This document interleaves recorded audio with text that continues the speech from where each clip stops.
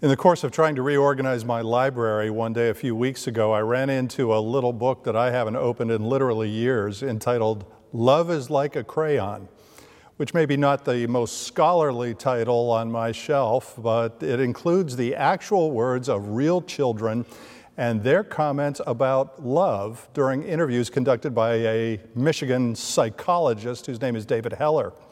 And I've used some of their words over the years in things like devotions and preschool graduations and sermons, but I opened it again to refresh my memory and thought I'd share a few more of their words with you, since today's reading from the Gospel of John is obviously about love, and what better day to talk about love than Mother's Day.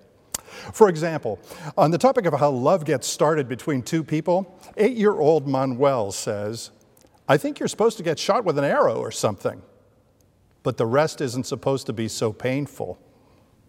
9-year-old Bart says that people in love just stare at each other at the restaurant while the food gets cold. The other people care more about the food. Arnold, who is 8, echoes the thought by saying that when people are in love, they act all mushy like puppy dogs, except that puppy dogs don't wag their tails as much. Too much information, Arnold.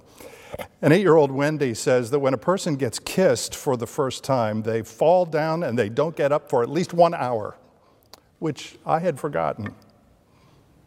On the other hand, 7-year-old Walker says that love means never hating somebody just because they're different on the outside.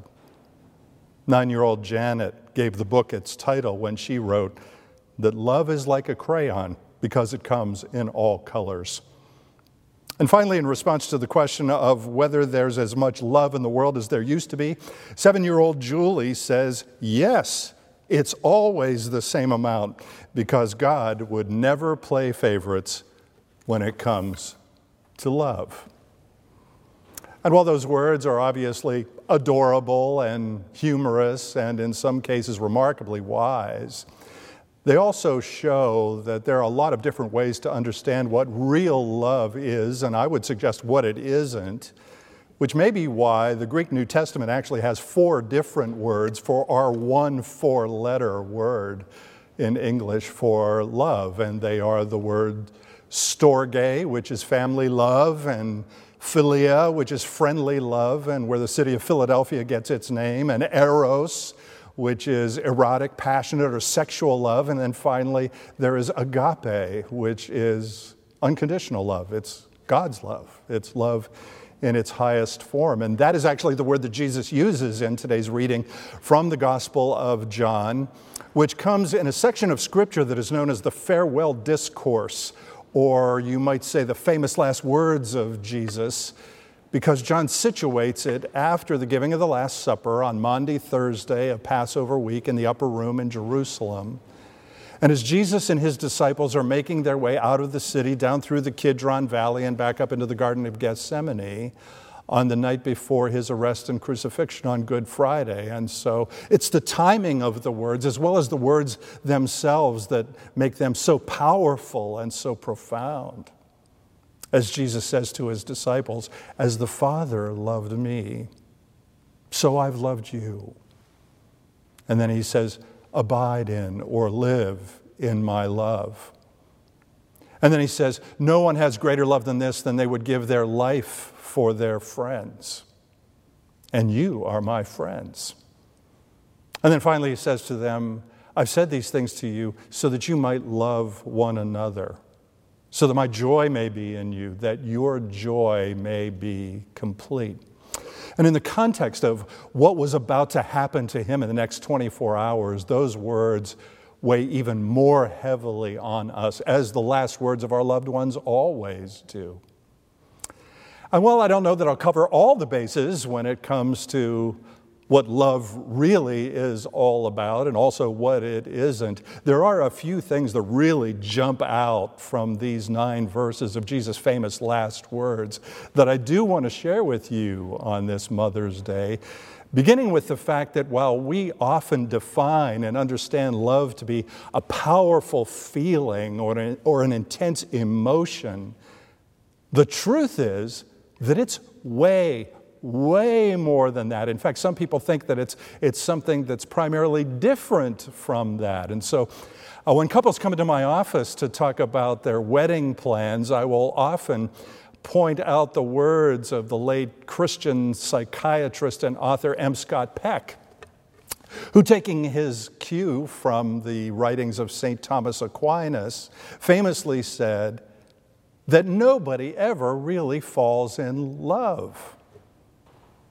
What we fall into, he says, is attraction. And when the attraction begins to settle down, that, he says, is when the relationship either begins to fall apart or real love, true love, or what he says is the real work of loving begins, which suggests that for him, love is an action. It's a choice. It's a decision. It is a willful commitment. It is a sacrifice. It is an act of surrender. And it is an expression of service and sacrifice. And with all due respect to 8-year-old Manuel, sometimes love can actually be very painful, given the fact that for Jesus, love was a cross. And so I will remind the bride and groom to be that in spite of what they've seen on TV or in the movies, the words they will say on their wedding day are actually not the words "I do," as if to imply how they feel on that happy day. On the contrary, the words they will share with each other are the words "I will." I will love, honor, and cherish. I will do it in joy and in sorrow. I will in sickness and in health. I will in good times and also in the hard times. Because at the end of the day, the question isn't how do you feel? The question is, what will you do?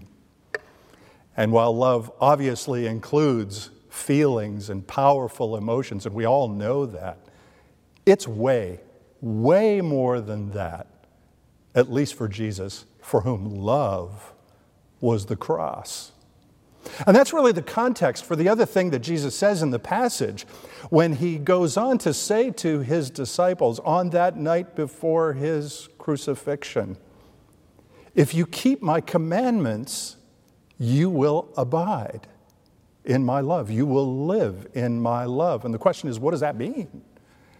And what is the commandment that he's talking about? Well, that would have been very fresh in their minds, given the new commandment that he gave them just hours earlier in that upper room in Jerusalem in the course of Passover Seder, when he said to them, "My new commandment is that you love one another, so that we love God by loving each other." And loving each other and loving God are like two sides of the same coin. It's like Matthew 25, where Jesus says, "When you did it for one of these of the least of my brothers and sisters, you did it for me." And so love is action and surrender and sacrifice and service. Love isn't just two people staring at each other across the table while the food gets cold. Love is the mother who works and sacrifices and raises those kids in faith and life, not because they're no trouble, but because they are worth it to her, even though by the time she sits down to eat, the food is already cold. Love is the person who takes care of their spouse when the going gets tough and the marriage isn't quite as much fun as it used to be. Love is the neighbor. It is the friend who delivers the food, who runs the errands, who does the chore, who listens to the pain in ways that are everything but mushy. In the next several days, Pastor Nick is going to be interviewing the members of our 2021 confirmation class in preparation for their confirmation day later this month. And I've had the honor of doing that about 24 times over the course of the years here at St. Andrew. And I don't know what questions he's going to ask them, but I do know that among those that I have asked over the years are questions about the Ten Commandments of all things, which are divided into two primary sections known as tables. And the first section, or the first table, includes commandments 1 through 3, all of which have to do with our relationship with God.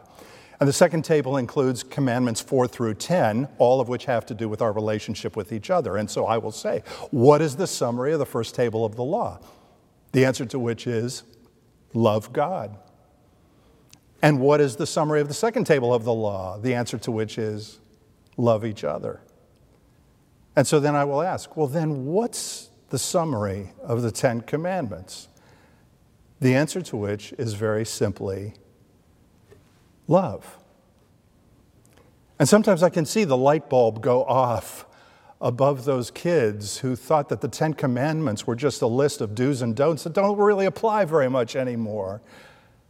When the fact is that what they really are a roadmap to true love in its highest form.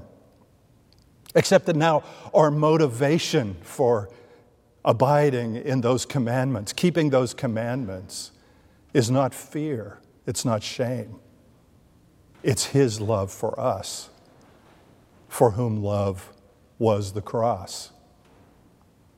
Or you might consider a picture that I took a few years ago when our daughter Lauren and I were visiting the National Civil Rights Museum in Memphis, Tennessee, depicting a young woman holding a sign with the profound and powerful question, can a man love God and hate his brother? The answer to which, in a word, is no. And the same goes for a woman and a sister, by the way.